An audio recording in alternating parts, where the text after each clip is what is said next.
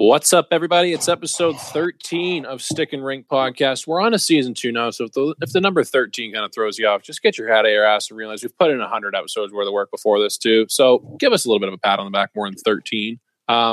Joined always by the buds. My day ones, my ride or dies. Raffle and Josh, how you boys doing today? Oh, harder, baby.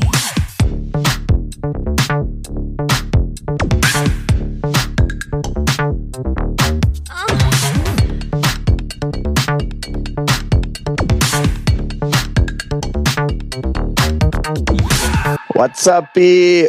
Feeling good, buddy? We are officially into the hockey season, and I cannot be happier. Raph, how you doing, buddy? I'm doing good. This is the second time I think you've screwed up the number of the episode. It's 13? It's 12. episode 12. Fuck. And you also sent me an email the other week. It was episode 11 last week, and you emailed me the episode, and you said, "Hey, man, Stick and Rink, episode 10. 102. No, you said episode 10. I was like, 10? oh, okay, yeah. Shit. Well, all that work I just did to get us pats on the back and get us kudos for what we're doing out here, out the window, because I just fucked up the number. You also, quote unquote, told everybody to get their head out of their ass when they didn't understand the episode. Yeah. So. Yeah, that's a tough look on me, but I'll ride with that one. Yeah. The passion is there. I think the listeners will understand. Even if I try and roast them at the spit, they'll ride with me even after that. Yeah. We have a loyal fan base. Yeah, to say the least, people that are willing to stick with us no matter how hairy things get. In more ways than one, if you know what I mean. 100%. This episode, guys, heavy hockey episode once again. Like Josh said, we're knee deep into the hockey stuff now. We've got our fella, our homeboy, our information gatherer, Rick Dollywall, coming on for an interview, part of TSN 1040, one of the funniest guys on radio today. His interview is coming up later this episode. But before we do that, we are going to send it over to our little bit about our friends from DraftKings. All right, guys. The return we have all been waiting for is finally here. UFC's most notorious icon is stepping back into the octagon this Saturday. Be sure to check out DraftKings Sportsbook, the official sports betting partner of the UFC, for a shot to turn $1 into $257. That's right. New users can bet $1 on McGregor to win by knockout in the first round.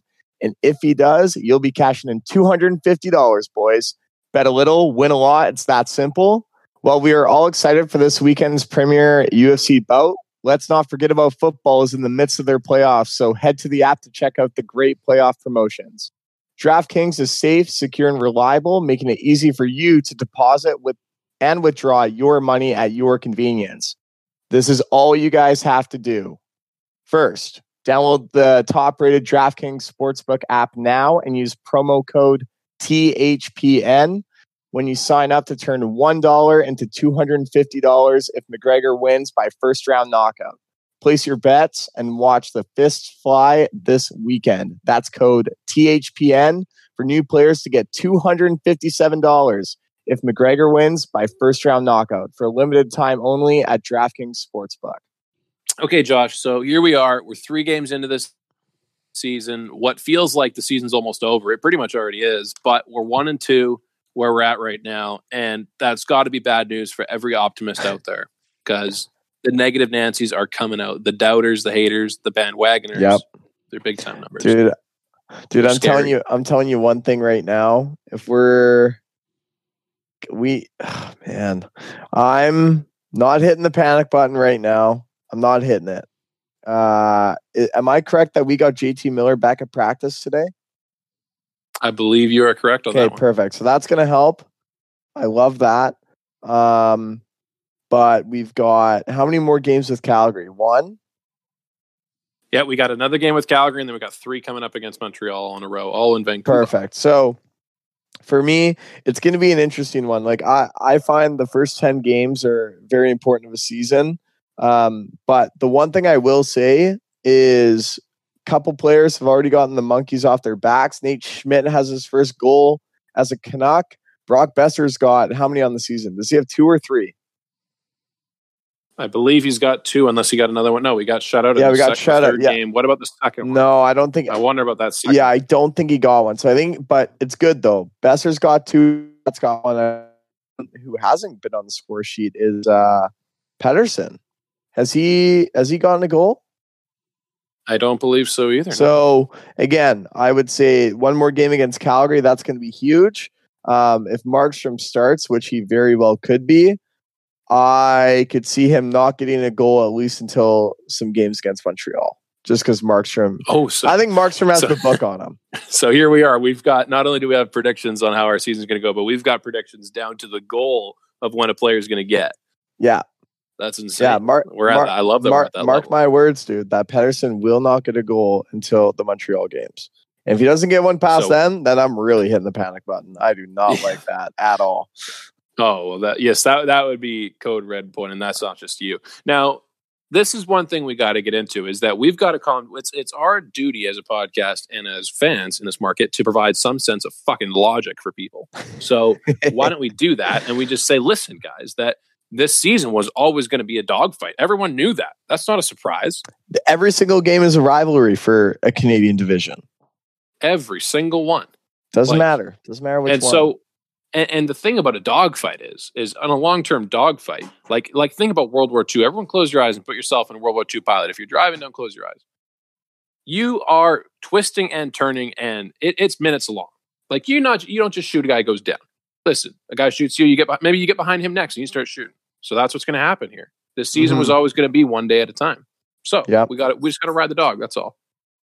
Yeah, and the one thing I will say, and I'm gonna really start liking this kind of baseball schedule for hockey. Here's the reason why. The most non-contact sport is baseball. So what happens when you throw at a guy in game one? Benches, like, words are exchanged, benches clear a little bit more, but then the next game happens and then the other team throws at the other team. And like shit carries over. Whereas, like, remember last season when Tkachuk lit up Cassian? Yeah. And he didn't fight him. And then I think it was maybe like 2 weeks later, that's all anyone could talk about was the next Battle of Alberta. None of the games mattered for Calgary or Edmonton. Like, if that shit happens this season, like if Roussel takes a cheap shot at someone or someone tries to run Quinn Hughes, it's like, dude, you better watch out. So you better do it in game 3 when you're about to leave town, because if you do it in game 1, man, like, you're going to get smoked no matter what team is provoking the other. And I love that. Yeah, and that's got to be the big bonus of this year's Canadian division, is that we get that psychosis that happens when you see the same guy in the same ring 4 games in a row. Yeah. Yeah, I couldn't imagine. That reminds me of us when we get together to podcast. It's the same guys every time we say, oh, fuck, here we go again. Yeah, but exactly. So let's get into these games a little bit. I mean, obviously, last episode we had Tommy on and we were very high going into the episode. We had good feelings. We thought Demko was going to start, but not a big deal. Hope he comes up big. We get a W. Yeah. It happens. Now I'm thinking good things, having good thoughts. And then all of a sudden, this is the thing. You wake up the next day and that high that you feel, it might be gone within 24 hours. Yeah.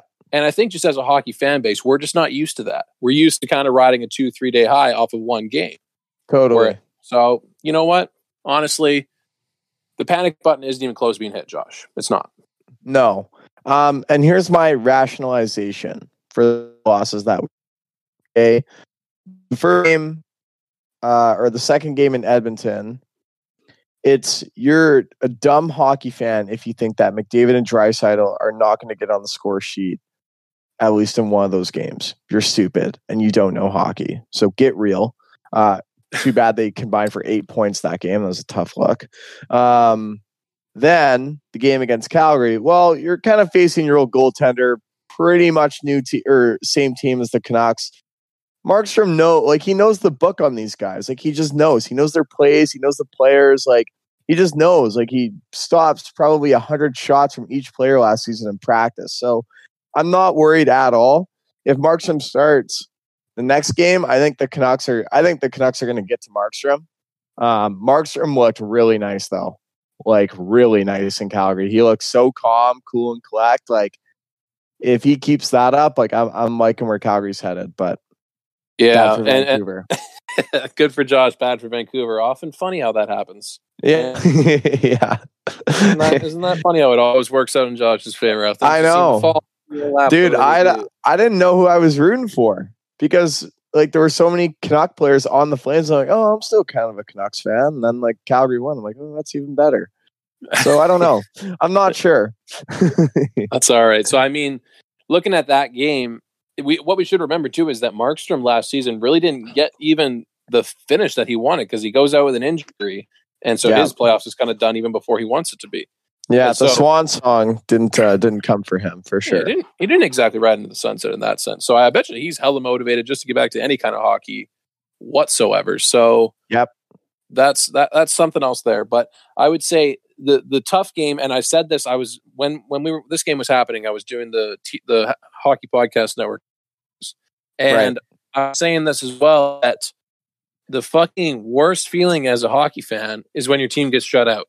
Like, I'd rather lose 8-2 than get shut out 1-0. Like, it fucking sucks. So at least you have something to cheer about. Exactly. Like, at least at one point, I'm hoping during that 8-2, you had a chance to say, oh, we got one. We're back in it. So of the 10 goals, you're cheering for 20%, which is still kind of shitty, but at least you're cheering and smiling. Yeah, 100%. So, but here we are. I mean, you get shut out 3-0, and literally being in a chat with other Calgary fans, it sucks. It sucks not having a chance to be obnoxious, to be stupid, to say all the things you want to say. Yeah, but to be that rowdy Canucks fan that we all know and love. Exactly. So we're looking at these next 3 games, or I guess let's sweep the one against Calgary out of the way. Let's call it a win. It's 2-2 now. Okay. Now we got 3 games against Montreal. This must-win games, right? They got to be. Let's throw a must-win title on that. I don't want to say a must-win, but you should say. I think you should say must-win. This is like you specifically, Josh. You should say it because I think it's a very Josh thing to do. Well, it's interesting you say that though. I think I'd be very happy if we're stealing 2 of 3 here. But it's interesting though when you say a must win. Because when you play a team 3 times in a row, you're like, it's just like in baseball. It's like you don't want to get swept. Like you at least want to beat the team once. Yeah. I would agree. So if in price is looking nice, dude. The price is right, I think. So if we're getting 2 out of 3, I'm down with that. But we could very well be 1 and 2. Yeah, this has to be at a point. I can't imagine the kind of thoughts that coaches and GMs are having in their head. They're just thinking, okay, find a way to split this. Find a way to just get 1 out of this, you know? Because when you really break it down, every division winner, I'm willing to say this, every division winner will lost 3 this season. That might be a bold take. You don't think a team will win? All right, sorry. I'll change that. Every division winner will have not had a point where they lost 4 games in a row.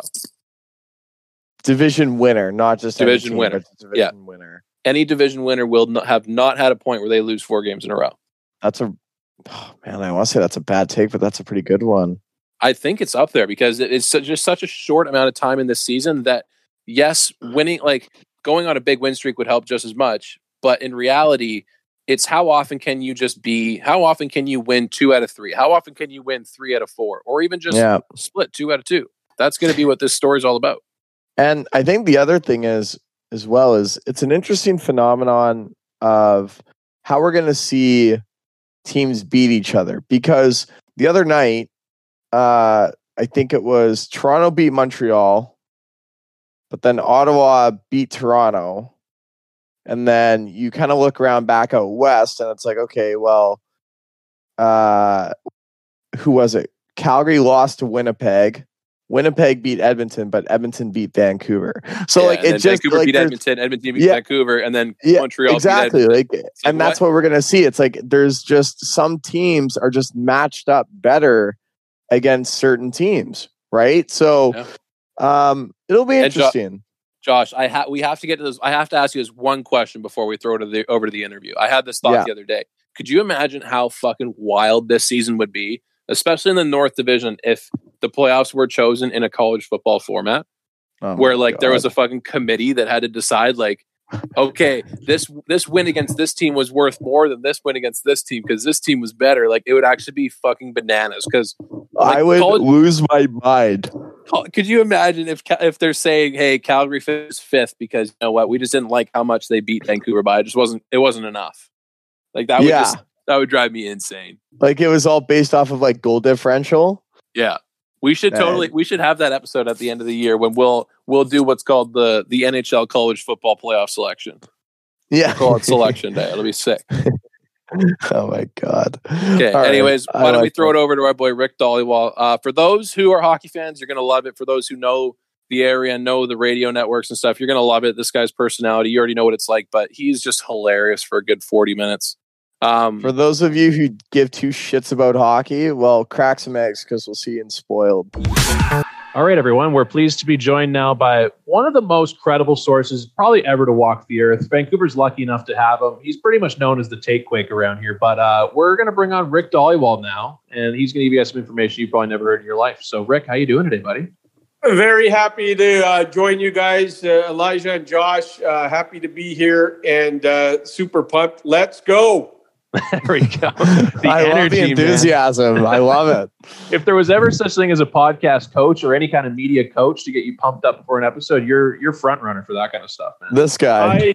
But I'm going to tell you guys, like people say to me, like, you know, what is it to be in your industry and everything? And I always tell kids that you got to love what you do and you got to have enthusiasm and passion. Nothing in this world was ever built without those two things. And I'm one of the lucky guys that has got a job who he loves. I used to do morning radio and the alarm clock would go off at 3:30, guys. Oh. And I always had to deal with myself. If the alarm clock goes off at 3:30 and you don't want to get out of bed, it's time to quit. But every time that alarm went off at 3:30 to go to work in morning radio, I would jump out of bed. I couldn't get to work. I just think that, you know, enthusiasm, passion are two of the biggest keys and traits of people that just love their job and just absolutely can't wait to get to work. And you know, and that's why I think a lot of times I come bursting through the window is because I have that passion and I still have it. And you just love the job that you do, right? Heck yeah, man. So you've been covering Vancouver sports since when? 1996? Yeah, that's right. You are bang on 96. I got into Vancouver. So I was just a twinkle in my dad's eye at the time. So I wasn't. So I was born in September of 96. So that's crazy. So what's it been like, the transition in sports from when you first joined Vancouver to where they're at now? Like, what's your opinion on? Do you think like Vancouver sports wasn't really existent back then, or has it gotten smaller, bigger? Like, where have you seen it grow? Yeah, that's a big question. And I was just telling you guys off the air, I grew up in Flintstones radio, guys. I had carts, reel-to-reels. I had a $25 Canadian Tire typewriter back in 1990 when I started. And I got to be honest with you. Now we got cell phones and texting, and we got email, and we got all these outlets to. But when I started in Vancouver, we didn't have cell phones. We didn't have. Now I could text Olli Juolevi's agent in Finland right now and get a response from him. I can call somebody from Vasily Podkolzin's Russian team, like I did. I got a hold of the GM last week. I don't know if you guys noticed, but I texted him. He called me right back. It's just the cell phone and texting have really changed. It just absolutely changed the way we do our business. And before, when I had to hunt down an agent, I had to call 100 times. I had to call the hotel rooms.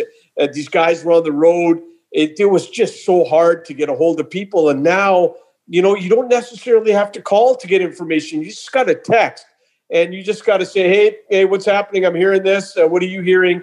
And you don't have to bother the guy with the phone call. You could text. And if it's a real hot story, obviously you call the guy. But I just think that the dynamics of our industry have changed so much. You look at the Vancouver Province Sun and Vancouver Province Sports, guys, they had up to 25 writers about 3 or 4 years ago. You know, now they're down to a skeleton crew. Radio is down, television. this cell phone and the internet, it really hurt mainstream media in a lot of ways. But because I love radio, I've been in it 30 years. The one outlet that continues to do well is radio, because guess what? Mm-hmm. We're live, we're immediate. If a story breaks at 12 o'clock, we got it. We're announcing it right away. And there's other outlets like Twitter now. Twitter, I find, is an amazing tool. Now a radio station, if you break something at 10 o'clock, you could tweet it out. They might not be live. We are now live with Rob Fay, who does a great job in the evenings. But there's so many tools to get information out 24/7, guys. It's just, when I started, it was so hard to get an agent, so hard to get a player. It was just the old, dial a phone and stuff like that. But now everybody's tweeting, they're texting, they're emailing. It's just a different world we live in. Yeah.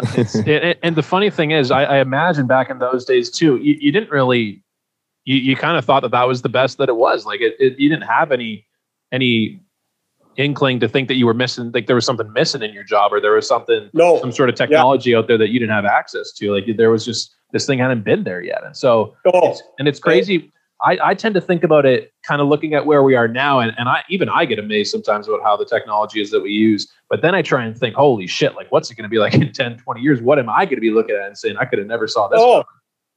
And you nailed it. Every 20, 30 years, there's something new's coming along. Like I really thought like Twitter was an amazing invention. And I thought the texting was an amazing, cell phones amazing. All these things have made it easier for the flow of information. I think 20, 30 years ago, getting information, it took a while to get it, and then it took a while to disperse it, and then everybody was kind of like, okay, now... we used to get up in the morning. I remember Neil McRae telling me. Neil McRae was one of the great Vancouver guys reading sports. Neil and I had the privilege of working with Neil.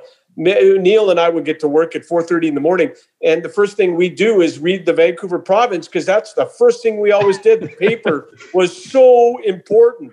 And we'd get the paper, read it, both of us, and then we'd call Toronto and we'd say, hey, what's happening back east? But we didn't have all these tools we have today. Now I get all my the prep work done at nighttime on my couch on my cell. And it's really, and you nailed it. What's coming up in 20, 30 years? Every 20, 30 years, it's going to be crazy. I can't even imagine what is next in terms of making our job easier. Yeah. I could tell you one thing, Rick. I think they're going to force us to put our faces out there. Like that's going to be, that might be where you and I get priced out of this conversation a little bit. Yeah. Yeah. That's a good point. That is true. Point. And I told you guys, I got a face for radio. So that's why I like doing this the way we are right now, because I didn't get into TV for a reason, boys. Yeah, no kidding. Oh, man. My God. A face that only, I think, what's the famous Alain Vigneault quote about talking about, I forget who it was. I think Vern it was Andrew Fiddler. Shaw. Yeah, Vern Fiddler. Right. And he's like, a face only a mother could look at. And Don Taylor, who did Sports Page for years and is a legend in this market. Donnie is so good at what he does. He's so creative. He's such a wonderful He's a personality too. Oh, he's and believe me, he's a good friend. And Moj, on the other hand, is like me. Moj looks like King Kong Bundy and what's the other guy? George the Animal Steel. We bug all the time. George the Animal Steel. But some guys got a face for radio, and some guys, they do well on TV. Yeah. So, man. So I guess obviously you haven't always been covering Vancouver sports. So what was your first job in broadcasting and radio? Where did you start? Fort St. John, BC, and I'm going to tell you guys something right now. This is going back to 1998. I had to look on a freaking map to see where the hell am I going? Is this our first I'm telling you the episode? I'm telling you, I had to look. You know what? Like, I don't say I'm telling you on like purpose. It just comes out. We all have those quirks. It's crazy. Yeah, exactly. I had to look on a map to see where the hell Fort St. John was. But you know what? I went up there and I got to do junior A play-by-play hockey. I got to do senior hockey play-by-play. I can't tell you how good those 4 years were up there in learning. And I'm a big believer. And it's the old Utica Comets thing.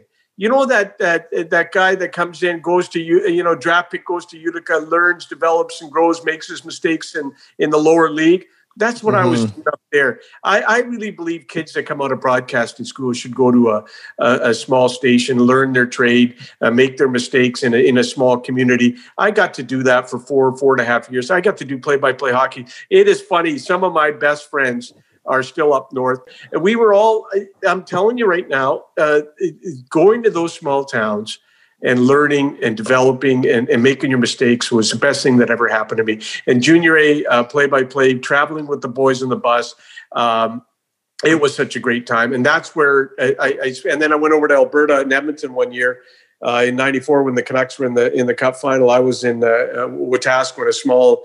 It's basically what Abbotsford is to Vancouver is what Wetaskiwin is to Edmonton. It's 40 minutes out. So I spent a year there. And then, like you said, in '96, I got back. I got back to Vancouver. I'm a New West guy, Queensboro. I grew up in Queensboro, New West. So you know what? I got back in '96. But spending that time in those small towns, learning your trade, making those mistakes was a very important time for me. Yeah, I can imagine, especially in today's world where everything's just go, and people want to figure out a result as soon as possible. I can imagine that helped out quite a bit. Oh, big time. And that's where you learn about yourself and not just in radio, but as a human being. And you're on your own and you got a bunch of ups and downs. And it's a life experience when you go out and you got to go into that small town. And you know what, for me, and the people of Fort St. John were so nice to me. You like, I can't even say enough. Some of my best friends in the world are up there. It's a good community, good people. Yeah, absolutely. I'm curious because so where you're at now, Rick, you're kind of known as the guy around here. You're known as the scoop guy. Like you absolutely have the title as a scoop guy. I honestly would say you probably get more scoops than the gelato place with the freaking Instagram wall around here.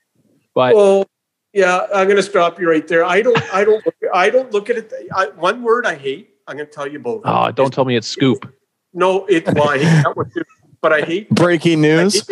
I hate and I'll tell you guys why.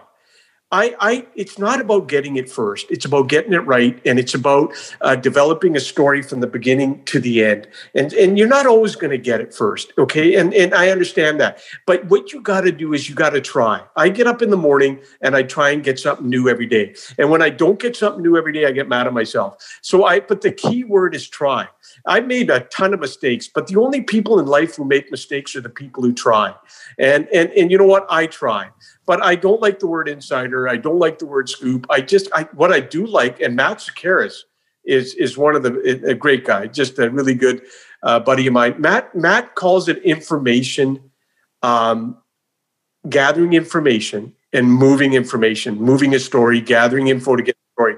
That's the term I like because guys, there's too much guys out there. You got in this country, you got Bob McKenzie. He was a god. You got Darren Drager. You got Elliot Friedman. These guys are big guys. These guys are, you know what? These guys are the best of the best. Pierre LeBrun, all these guys, and you know what? They're all the best. But I just try to every day get something, information, gather it. That's all I try to do. Some days are good, and some days you get shut out. Yeah, that's the world of it. That's all right though. So yeah, we're gonna have to find out a title. I need to leave this interview with like knowing what badass title to give you, whichever one now, it's going to be. Information gatherer.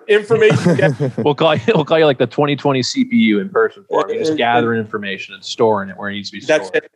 You know, Matt Sekeres and I used to work on stories in the Canadian Football League 25 years ago. This is before I told you guys, before the internet and before cell phones. Matt and I would call each other. He was in Ottawa, I was in Vancouver, and we would call each other. Hey, what do you got? Hey, what do you got? What are you hearing? What do you got? After reading the newspaper, the newspapers were big back then. And without a newspaper, we were done. without newspapers. They were so important back in the day. But Matt and I are both what you would call old-time guys. We believe in the old system of just working hard, gathering information, and that's what we used to do. He'd be in Ottawa and I'd be in Vancouver, and we share information on the phone, and that's how it was back then. But thankfully, I'm reunited with Matt, and we get to work on stories at TSN 1040, and he really is. He's a great information gatherer as well.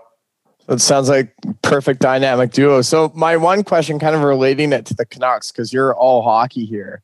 Yeah. So in terms of all the information that you've gathered, what is the biggest story or the biggest thing that you have found out and you're like, oh my gosh, like I can't believe I'm going to be the one releasing this information? Is there one story or like one piece of like a trade or a contract signing, anything like that, where you're like, oh my God, like I'm going to be the guy that's going to have to release this? Yeah. Are you talking about getting a big story or a controversial information? I don't know. I mean, it could be either. Yeah, it could be either. I'm going to tell you guys something. When I get information and I got to tweet it, and if I think it's a big story, I get nervous. I don't think there's one story that has stood out right or wrong for me, because I get plenty of stuff wrong too, because that's just part of the human. No one's perfect. Everyone makes mistakes. It's just human nature.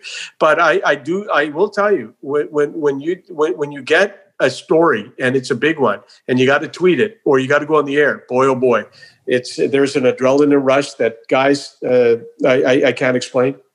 Mm-hmm. Well, you got a ton of Canuck specific information, and you get exposed to this, and it's your job. You love it. You get so many chances to just dive into certain ideas and certain parts of this team. Having covered the team for so long, do you think that this is the best Canucks team that you've ever seen? No, because you got to go back to 2011 in the Sedin Stanley Cup Finals. I think that team right there, that's going to be. Hey, you know what? And I don't want to outdate myself, and I know you guys are young bucks, but the 82 team for me was my favorite Canuck team of all time. Because just the way it happened, and Harry Neal got kicked out in Quebec City. Roger Nielsen took over the white flag thing. Schmiel, Gerdine, Fraser, Richard Bernard was great in that. They had so much toughness. Ronnie Delorme, Grant Mulvey fight in Chicago at Chicago Stadium. That team had Jim Nill. That team had a ton of character. 94 was fun because of Pavel Bure, and then 211 because of the Sedin twins, and obviously losing in Game 7 was brutal to watch. But you know what? My 82 run was my favorite Canuck team of all time. Not the most talented. They just got together. They started gelling late in the season. Neil got kicked out after the brawl in Quebec, and then Roger Nielsen took over. That was my favorite team, but I think the best Canuck team was 211, no question. It's funny because, like, I think this is probably the second core team that I've been exposed to in my life, still being a young guy. I mean, I was there for the West Coast Express, but I wasn't a competent hockey fan knowing how to analyze things. But where we're at now in the sport, it's crazy because even comparing it to the 2011 team, okay, so maybe each team has 2 superstars, sometimes 3, probably not. Nowadays on each team, it seems like you got 3 to 4 bona fide, maybe not superstars, but guys that are elite level talent. And that's just the league that we're in now. So it's so hard to look back at a team like this and say, and compare them back to even like a 94 team or even a 2011 team, in my opinion. Yeah, I agree. And don't forget, though, guys, there's 31 teams and there's going to be 32 soon. Yeah. And you go back, remember in the heydays when there were a lot of goals and the Canucks had 6, 7, 8 guys averaging a point a game? Well, how many are averaging a point a game now? Not many. And not many. Yeah. You know, because listen, when you have 31, 32 teams, the talent gets weeded out and it dilutes the product. Right now for hockey, there's 30. I hope they stop at 32 teams, guys. I don't want to see 34 or 36. Stop it. That's too much. It's too much. Is there enough talent to stock 32 teams? Is there enough talent? Because, and you're going to see the Canucks are going to lose some guys to Seattle in the expansion draft too, as you guys want. But probably, I'm not so, maybe Holtby's the guy, who knows. He is going to be eligible for the Seattle draft. But guys, look, the goal scoring's down because there's so many teams. I just think I loved it back in the day. Cliff Ronning used to get 180 190 points in the Western Hockey League with the West Bruins. Ray Ferraro had over 200, I think. So these guys, I miss those days. I miss the Pavel Bure days. I love goals and assists. I can't stand 2-1 games. You love the video game hockey, Rick. That's what you love. You love a guy like me back on defense. The number 6 defense can't skate backwards, gets buckled when there's a third liner coming at me. Hey, Nintendo. You guys remember Nintendo came out? Well, you wouldn't remember. Young Bucks again. Listen, Nintendo. Hey, we could lie to you and say yes. Me and my roommates played Nintendo from 9 a.m. to like midnight on a Sunday. And the next morning, we all got booted out of our apartment. But you know what? Nintendo was the big thing back then in the 90s. And we played, our thumbs would hurt. We played so much. And now I see the games and they're so, like my kids were playing NFL the other day on TV. I thought it was a real game. Like the graphics. Honestly, guys, if you see these kids playing video games, the graphics are so believable now. It almost looks like a real game. Yeah. Well, hey, just wait till your son comes and tells you that he won $100,000 on a Fortnite tournament. That'll blow your mind too. Hey, I'll put an end to that. Listen, the other one for you is what's the video games going to look like in 20 years? Yeah, there's the other one. Yeah, it'll be virtual reality. We'll be able to skate with the pros. I got to give those companies credit. They are just making these video games so believable. Yeah. Okay, so my next question is, I kind of want to dive into this year's Canucks, and I know we're only 3 games in, but so I'm from Calgary, so I grew up a Flames fan. So ever since I started this podcast, I know it's a tough break. It's a tough look, man. Sometimes in these episodes, it's a tough look. But I mean, so I've recently, I wouldn't say converted my entire self into a Canucks fan, but I definitely cheer for them a lot harder than I would in recent years. But this Nils Höglander guy, like, he's so nasty. So what is one thing about this guy that Canuck fans have to look forward to? Like, what's one thing that this guy brings to the table that we should be excited about? I'll tell you what he brings to the table that Travis Green absolutely loves: his compete level. Look at his play on the boards. He's a small guy. He never gets knocked down. And when he does get knocked down, he gets right back up. He goes to the dirty area. He goes to the dirty areas of the ice. He's got skill. You can see it. This is game 3, and he hasn't been pushed to line 3 or 4 yet. So, guys, This guy's going to be good. And he went in the second round. His agent told me there were a lot of teams that were telling him, we'll take him in the first round. We'll take him in the first round. But you know what? He's 5'8", 5'9" max. And a lot of guys drop. They drop in the NFL draft because of size. And so I'll tell you the other thing. When he loses the puck, watch him try to get it back.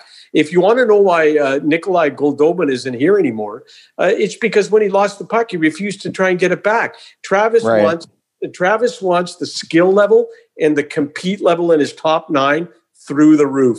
And this guy fits the bill. He works his ass off. And you see the offense, but you also see him care about the other aspects of the game. That's why Travis likes this guy so much. Yeah. Heck yeah. So I'm looking at this Canucks roster, and one thing that it doesn't, I enjoy listening to it, but tons of podcasts and tons of radio stations are very good at dissecting the stats and the X's and O's and everything tangible about a lineup. But what I want to know from a guy like you is what do you think is not missing, but what do you think this team could still use when it comes to intangibles? Because you got young guys all over, and I don't want to say leadership is the intangible they're missing because everyone's so young, but there's got to be something out there, some sort of intangible that you're thinking we still need. Well, but that's why they got Beagle and Sutter and Mott and and Roussel. Remember all those long-term deals and everyone was getting upset with? And still gets upset with day to day. Yeah, but they were supposed to bring the intangibles of veterans, guys who won in other dressing rooms. Don't forget, Beagle won a Stanley Cup. He's won a Calder Cup. He's won an East Coast Hockey League title. Roussel was brought in for veteran leadership. Sutter was not brought in to be in the bottom 6. He was brought in the top 6, and he was brought in, and the GM said he was a foundational player, but it hasn't worked out that way. But those are the guys in the bottom 6 that bring those intangibles. And you know what? At the time, the Canucks were very young, and they justified Beagle, Roussel, all these guys by saying we got a young team and we want the veterans around them. And you know what? I don't disagree with that thinking, but the problem is 4 years. Why did you have to give 4 years to these guys? Well, I'll tell you why they gave 4 years, because they were 29th in the NHL standings. And on July 1st, when you're 29th in the standings and you're competing with 10 other teams for a UFA on July 1st, you have to overpay on term and money because you're the 29th place team. Yeah, you got to make a move. And that's the thing too, is this could be a conversation for another time, because I could go on for 30 minutes about this, but contracts in the NHL have changed so much over the past 5 years. Like, we got guys like Mike Hoffman, who scored 30 goals, who has to go to a PTO. Like, it's changed so much in that time. But Josh, you had a question? Well, I'll say this about Hoffman. We're in a COVID economic world, so you have to be careful with Hoffman. Hoffman was, we're in a COVID world. The only reason they did the PTO was because they had to move money, LTIR, same thing as Travis Hamonic. Yeah. So I wouldn't classify, I would say to you this, owners, there are some owners struggling right now because of the COVID world, and no fans at games. There's some owners out there hurting. I mean, let's be honest. There's a reason why junior hockey leagues in this country have asked government for help. Hockey's a very expensive sport. Budgets are sky high. Go ask the Vancouver Giants what their budget is. Go ask the Surrey Eagles. Go ask the Coquitlam team, and go ask the Chilliwack Chiefs. These guys, it's not cheap anymore. Junior hockey, and it's a very expensive format, believe me. And so once they get out of this COVID, hopefully we do, and the fans can get back, I think it's going to be better. And you make a good comment about the contracts, but I will say to you, be careful, because this is a lot of contracts in the last few weeks have been COVID related. Travis Hamonic is worth way more than $1.2 million. The Canucks got 100%, right? But we're in a COVID world. Mm-hmm. Josh, you had a question? Yeah. So, okay. I feel like, again, from the outside looking in, even when I was diehard Flames fan, I always felt like Vancouver could never have like a solid goaltender, like a true number one. You know, you had Luongo for a couple of years, but then hold on a sec, Corey Schneider kind of came in. Now it's kind of going back to last year was kind of Markstrom and Demko in the playoffs. Now it's Demko and Holtby. So in your opinion, do you think that these guys are going to get 28 games each? Do you think one's going to be starting than the other? If so, who would that starter be? Like, who would you give the crease to right now, and why? Yeah, I'm going to tell you. First of all, let's go back to Markstrom, two-time MVP. Signing Calgary. I think in a perfect world, the Canucks could have got him back on a 3 or 4 year deal. It just wasn't meant to be. He took till the age of 28. He was on waivers 4 years ago. Markstrom, 5 years ago. He took till the age of 28 to become a starter in the National Hockey League. I think people need patience with Thatcher Demko. It was a great move by the Canucks to get Braden Holtby as a stop gap, as they let Demko get more ice time, let him develop more. There's no need to push Demko to be a starter. Let it happen naturally and organically, just like Markstrom did. I see Travis Green saying, Holtby's my number one. He'll get the majority of the games, but I also see, because of the condensed schedule and playing so they got 3 games and 3 nights coming up. Okay, we know you can't play one goalie 3 times. So because of the schedule, I think you're going to see a pretty good split between the two sides. But I really like the fact the Canucks got a veteran winner in Braden Holtby until the day comes when Demko can be in true number one, and you can say to yourself, holy smokes, now he's arrived. I don't think we're there, but I think getting Holtby it kind of helped until he does. I think it was a great move. Yeah, love that. Yeah, I think just kind of building off that question too, I almost wonder in today's NHL, where if you look at past Stanley Cup champions, like definitely teams have ridden the hot hand once they get there. But when it comes to teams going through the regular season, there is very rarely a team with a true bona fide number one goalie that makes it all the way to the Cup final with that number one goalie. Well, you look at and he got hot, did he not? Yeah, exactly. And we're here now. He's not the most surefire thing ever. Well, and he just had one hell of a campaign, and he just got hot. And the Blues, the year they won the Cup, remember the Canucks went in there and won 5-0, and the Blues they had a fight the next day of practice. They had lost, I think, 5 in a row. I think they were dead last in the NHL. I think it was fifth. And how do you go from dead last to winning the Stanley Cup? Like, Binnington got red hot. And you know what? You can ride a goaltender now. And even look at the Canucks in the bubble. Markstrom was doing fine till he got hurt. And then Demko comes in. The other guy gets hurt. And Demko plays 3 world-class games against Vegas. Looks unbelievable in those 3. You know, it would have been 10-1 each one of those without Thatcher's play. But you know what? You guys got to be patient. You got to be patient with Demko. He's going to have to earn it. You want to see him gradually 30 games, 40 games, 50 games. And I think you want that to happen naturally. Definitely. So looking at a record, obviously we're 3 games in. No reason to hit the panic button, but obviously Canuck fans might be ready to burn the city down. Because of the condensed schedule, at what point, like if you were to give me a number of games that we're into the season, if we're not where we're at, what game number would you kind of say that, okay, we need to make an adjustment here? Time to hit the button.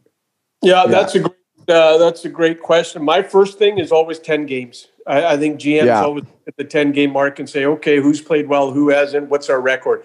If the Canucks are 4-5-1 after 10, or say they're 6-4, around that. I really want to see how they do against Montreal when the Canadiens come to town.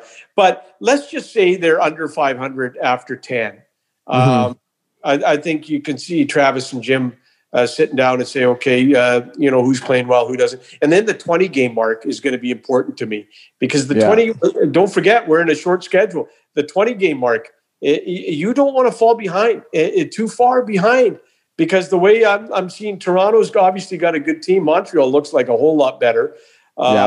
Calgary showed us last night that, you know what, when they play their game, they're fine. So, and Ottawa's a good young team. They work hard. They've already beaten the Leafs. This division is tough. Hey, Winnipeg, and no team has been decimated on their blue line like the Winnipeg Jets in the last 2 years. You remember the offseason, they lost Trouba, Myers. Oh, my God. Byfuglien. I mean, Byfuglien. Yeah, this Canadian division, I love the concept. I absolutely love the fact that every game has so much importance in this country. And I love the fact that every single game in the Canadian division, this isn't Carolina or Columbus or Florida, where the Canucks are playing in Columbus and you're kind of like, oh, well, okay. Hey, every time the Canucks play in this Canadian division, you get jacked up. You feel it, man. It's like every game is almost like a playoff game.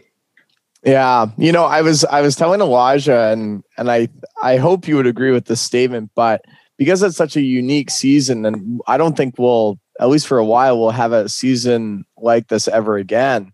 But how cool would that be if the Canucks win this division and we get the North Division banner in our rafters? That's kind of it's kind of a cool thought, but anyway.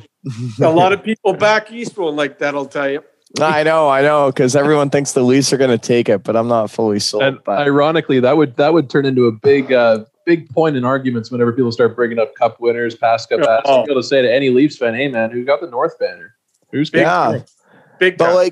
But that's the thing, though. Like, it's one thing to win the Stanley Cup and everything, but now my mind's just racing about bragging rights. But also, whoever wins this division, it's like, hey, we beat all the Canadian markets. Like, that's it. That would be where hockey's the biggest. So anyway. Yeah.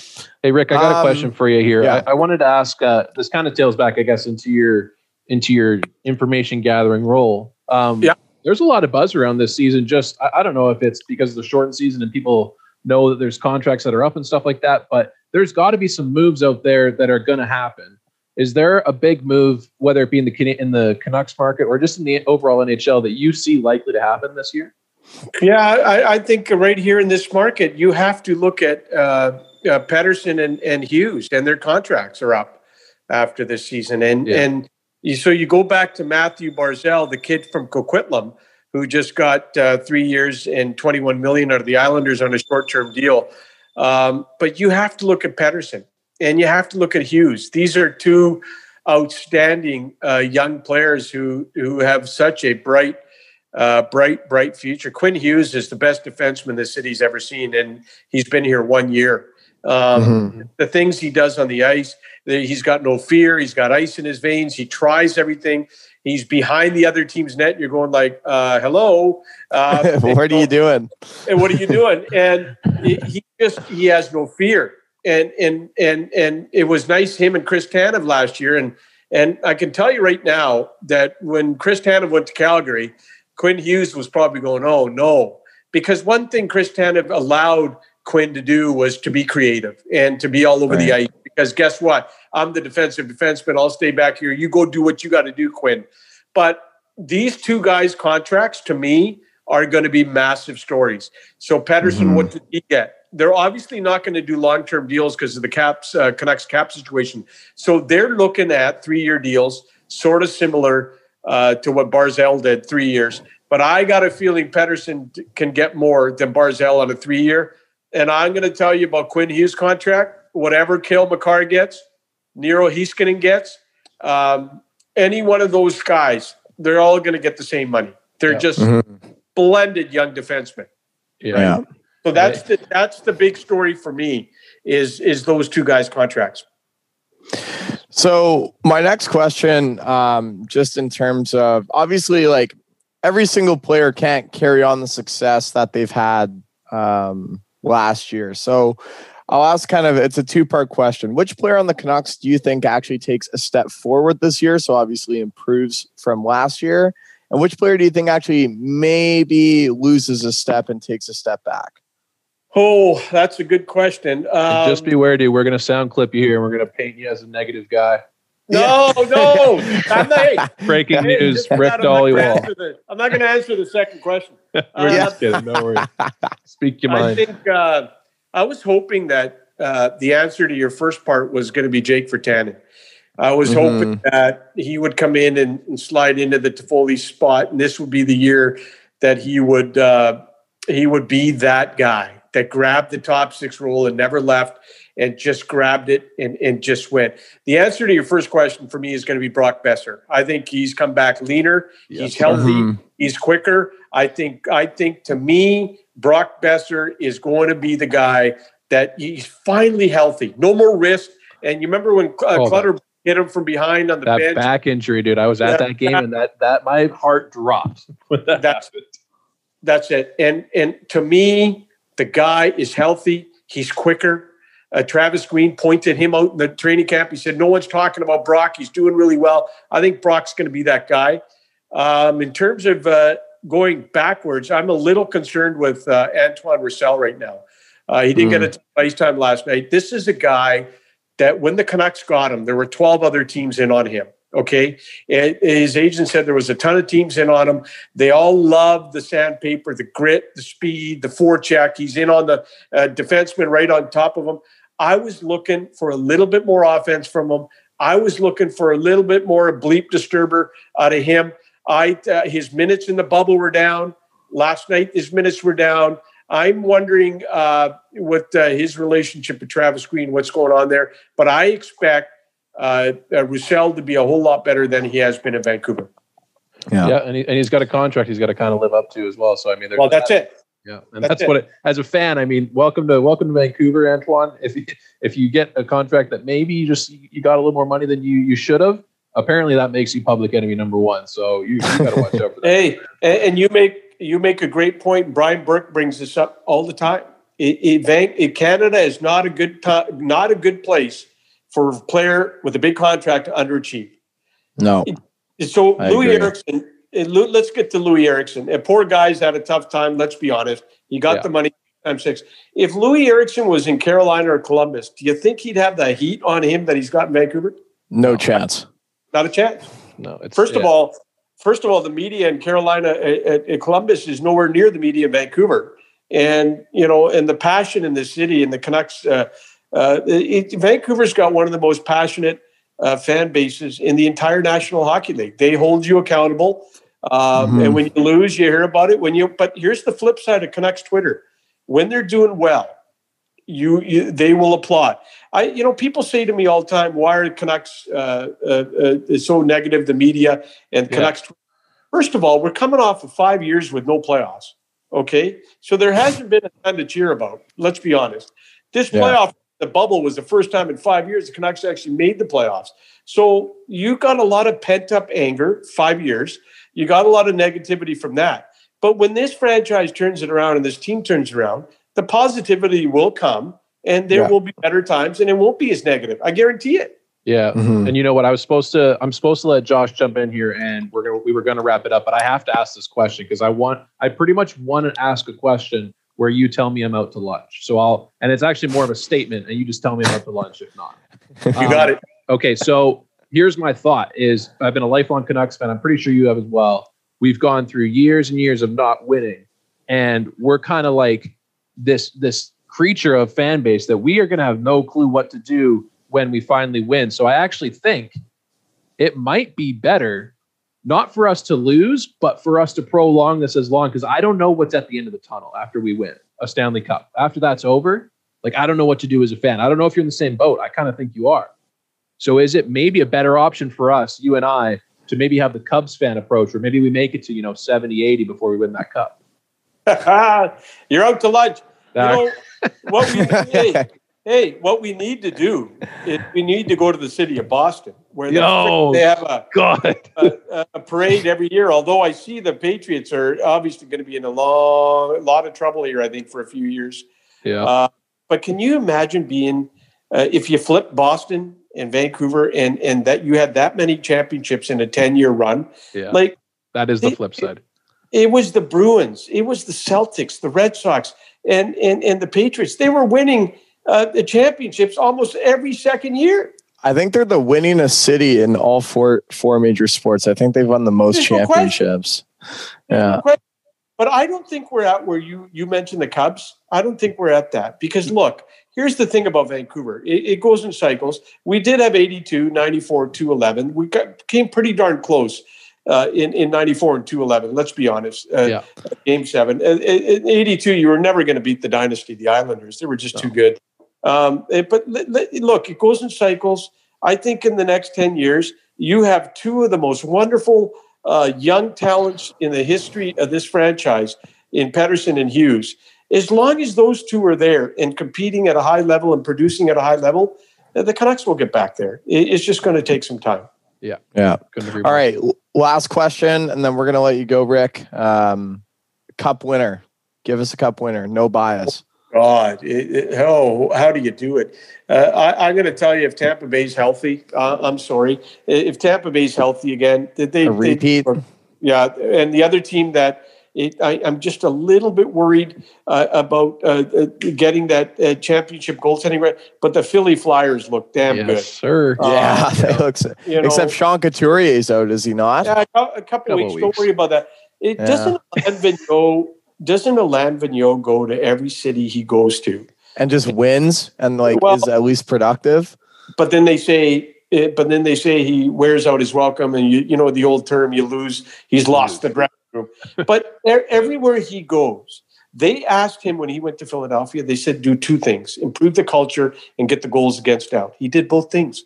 Things. He holds players accountable. Is he a perfect coach? No. But look what he's done in Philadelphia. Look at their point improvement. And then look, more importantly, their goals against went way down. Yeah. I just think that Philadelphia in the window is there for them in the next 2-3 years to really do something special. Is there anyone from the West that challenges Philly or Tampa? Is Colorado kind of the next team up here? Oh my goodness! Thank God you mentioned them. And look at their defense.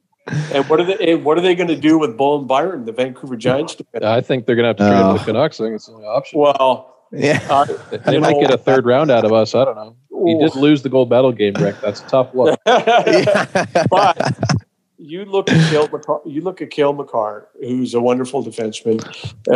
They got Gerard there. They got Bowen Byram. They got the kid from Abbotsford, Devin Taves. And I'm telling you, they are. Isn't that the best young blue line in the National Hockey League? Yeah, it's going to be nasty. How good are they going to be? How good are they going to be? Yeah, not looking forward to it. Taves from Abbotsford, guys, and he was born in '94. So you two, shock you don't know him. But anyway, not like we were playing against him or anything, right? We didn't exactly share the ice today. I used to go to a lot of Surrey Eagles games, and because my buddy's kid played on it. I remember watching Devin Taves play for the Surrey Eagles. And then he went to the American League 4 years. Quinnipiac. He went to NCAA, American League. Boy, that guy, he is such a good – but you know what? He took his time, developed properly. NCAA, and then 4 years in the American League, never complained, bitched one. To play for Barry Trotz at a young age on the blue line and get that ice time, my God. He's a really, really good young defenseman.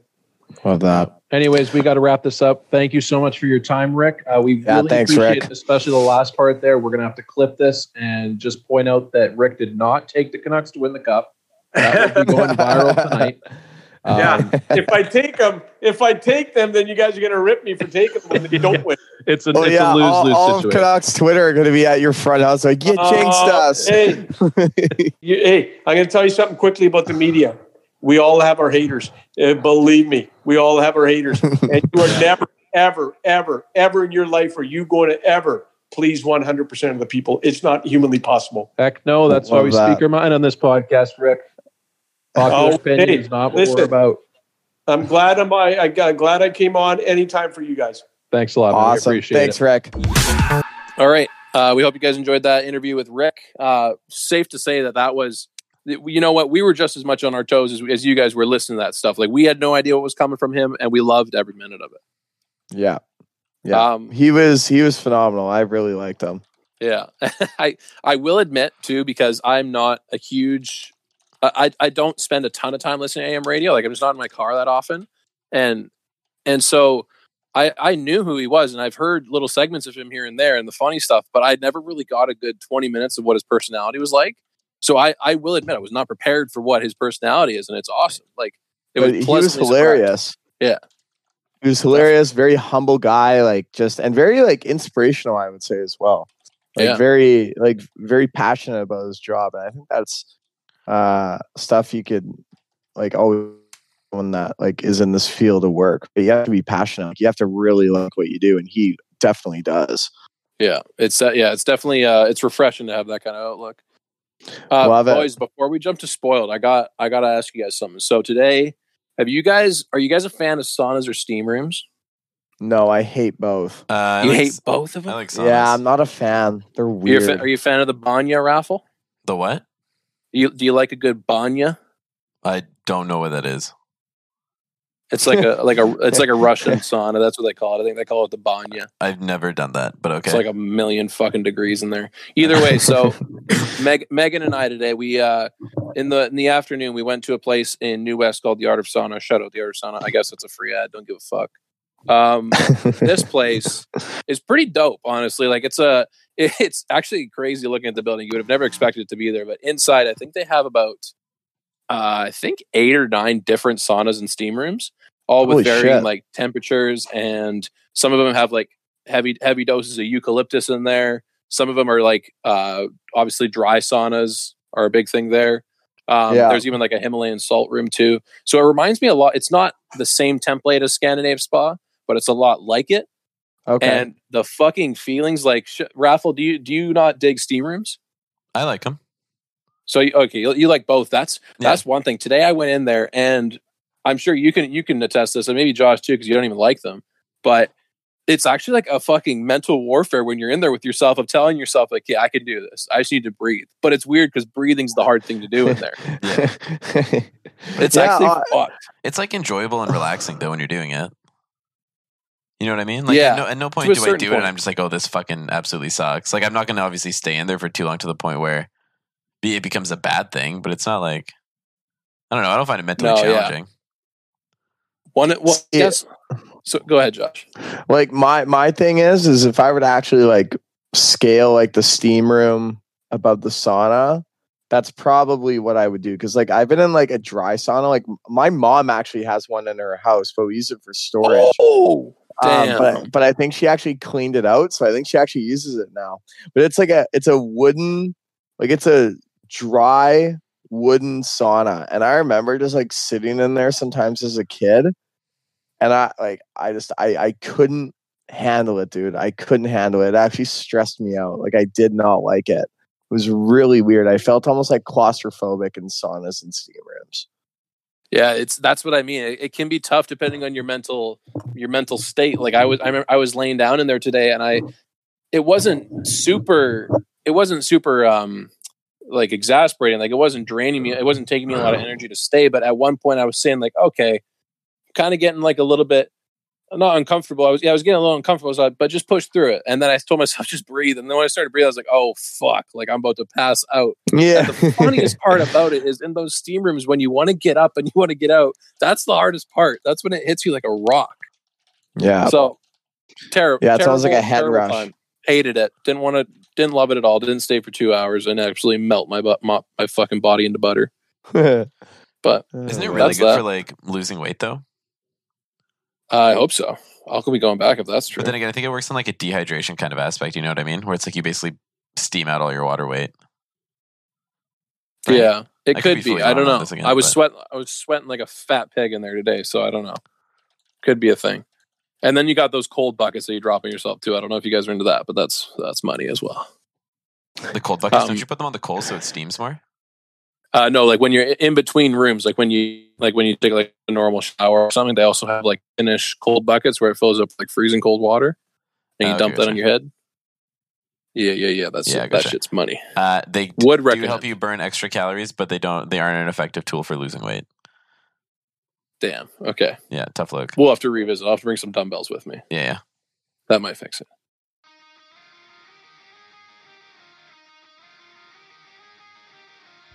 What is up, everybody? Mikey CLT here from Bar Down Breakdown, letting you know that our 100th episode is going to be dropping exclusively on the Hockey Podcast Network on January 27th. We will be joined by special guest Derek from the amazing pop-punk band State Champs. Make sure you subscribe and follow us on all our socials so you do not miss any of our amazing episodes. We are so pumped that we have made it to episode 100. And to thank you, we are running an Instagram contest where one lucky winner can win a Steez brand snapback hat. So head over to our Instagram and enter our contest. Also, if you are just hearing about Bar Down Breakdown, make sure you go and check out our 99 other episodes where we have had artists who have been nominated for Grammys, all the way down to artists who are unsigned, where we dive into the crossover between alternative music and hockey. So make sure you go and check out Bar Down Breakdown wherever you listen to podcasts, brought to you exclusively by the Hockey Podcast Network. Anyways, why don't we move into our edition of Spoiled this week? Josh, you can take the reins here. You can intro us. Okay. So went back-to-back weeks here with a World War II movie, boys. Yes, Valkyrie, starring Tom Cruise, and I don't really know who else was in it. I think there were a couple actors like I recognize that have always been in like random like supportive roles. Lots of British people, because the British people always play the Germans, which is kind of weird, but it is what it is. Boys, honestly, I really like this movie. I think it's obviously, I Googled it afterwards. It was the most successful failure to try and kill Hitler in World War II. And they almost had him. They almost had the little guy. Yeah, they almost got him. But, just when you go into the conference hut and there's windows and shit, the explosion, it's like throwing a grenade in like a cement building opposed to like a little like straw house, It's a tough look. It's a tough look for Germany, but it is what it is. What did you guys think of it? I really liked it. Yeah. I thought ahead, the one thing, Josh, you brought up immediately was the accents. The accents were one thing that bugged me about it. Because they were British? Well, no, because like the way the movie starts off is that there's obviously a message or something, or it's like Tom Cruise's character speaking, and they're speaking in fluent German, which is fucking sick. Yeah, and he's writing in his journal. Yeah, in German. And then it cuts to him talking with an American accent. And then everybody else there just has their own accents, I guess, kind of. You know what I mean? Like, I wish there was kind of like that uniform accent across with everybody who was playing the role, but I totally understand how difficult that is, especially with the actors that they had. One thing that I thought that I really liked about the movie that I thought was dope was that it gave you like a lot of feelings of uncertainty because like a lot of stuff, like in a lot of the plans that they had or a lot of the negotiations that they made, there'd be instances where it cut from one person looking at another person and them just making eye contact, no nods, no nothing, just like cold dead stares at each other, and then each person would walk away. You know what I mean? And then what's it called? And I just thought it was really cool because what would happen is that like you would then not know what was about to happen. Like in the instance where they tried blowing up the room where Hitler was, they like Tom Cruise's character looked at the guy who's in charge of like the radio communications and everything like that, and they just stared at each other. And it's like you didn't know what was going to happen because this guy was obviously in on the plan, or the other guy was in on the plan. Tom Cruise knew what he wanted to do, but he's like, "Can I trust the other guy to do this?" Despite him saying that he's also trying to kill Hitler, like, is he going to try and go with his own agenda, or is he going to kind of link up with what Tom Cruise is trying to do? Yeah, like I think the biggest thing was like everyone knew like I think the anticipation about it was, and I think why a lot of people like didn't always like follow through on their job, because I feel like sometimes it did kind of happen that way. Yeah. Was because like they're putting their lives at risk, right? Like they know that like if they get caught, like they're gonna die, like they're gonna get executed, which obviously did end up happening. Like the plan was foiled, everyone was caught. Yeah. And it didn't go out in their way. So, you know, I think the hesitation is more so like I think the vision of seeing Hitler as an evil person was clear. I think everyone 100% hated this guy, or at least within the movie. But did they hate him enough to put their own lives at risk and actually try and kill him, even though that if they were caught, they were going to die? Yeah. No, so totally. I mean, I think the other thing is this movie happened, or like the movie took place, or the assassination took place in 1944, which is like, they mentioned Normandy. So like it was after D-Day. The war ended like a year later.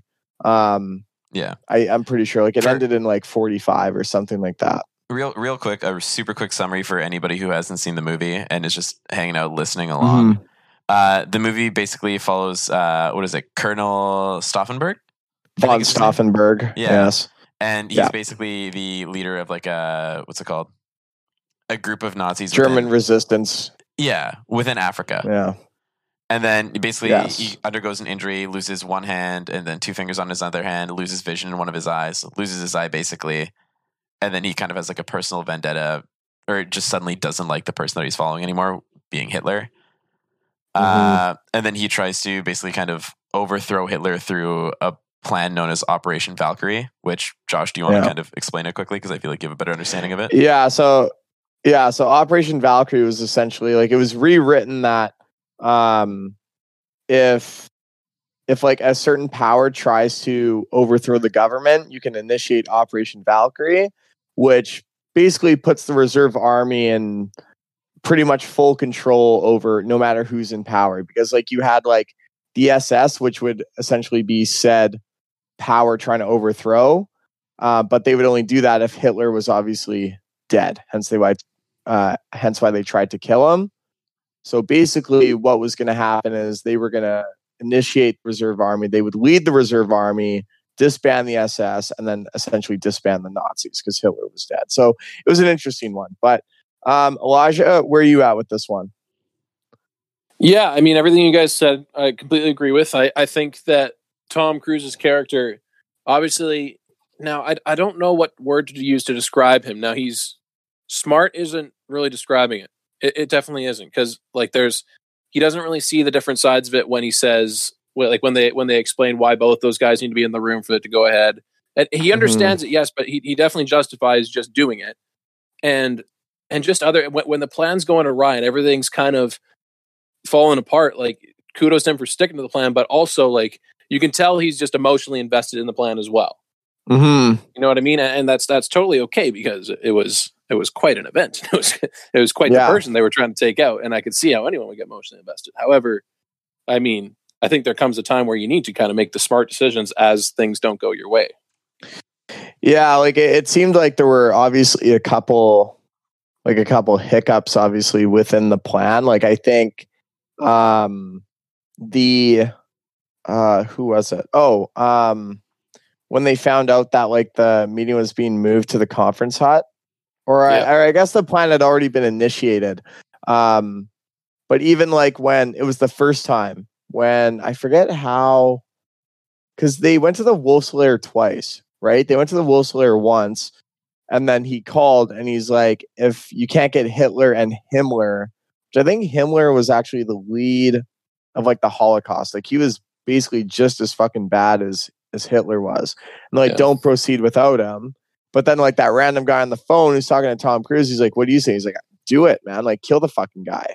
And then I don't know how it happens. So, I mean, he was definitely emotionally attached for sure. Yeah, and the issue with that whole regime that they had that was trying to basically kill Hitler was that all of them were, like they talk about in the movie too, is that a lot of them, if not all of them, were all politicians, right?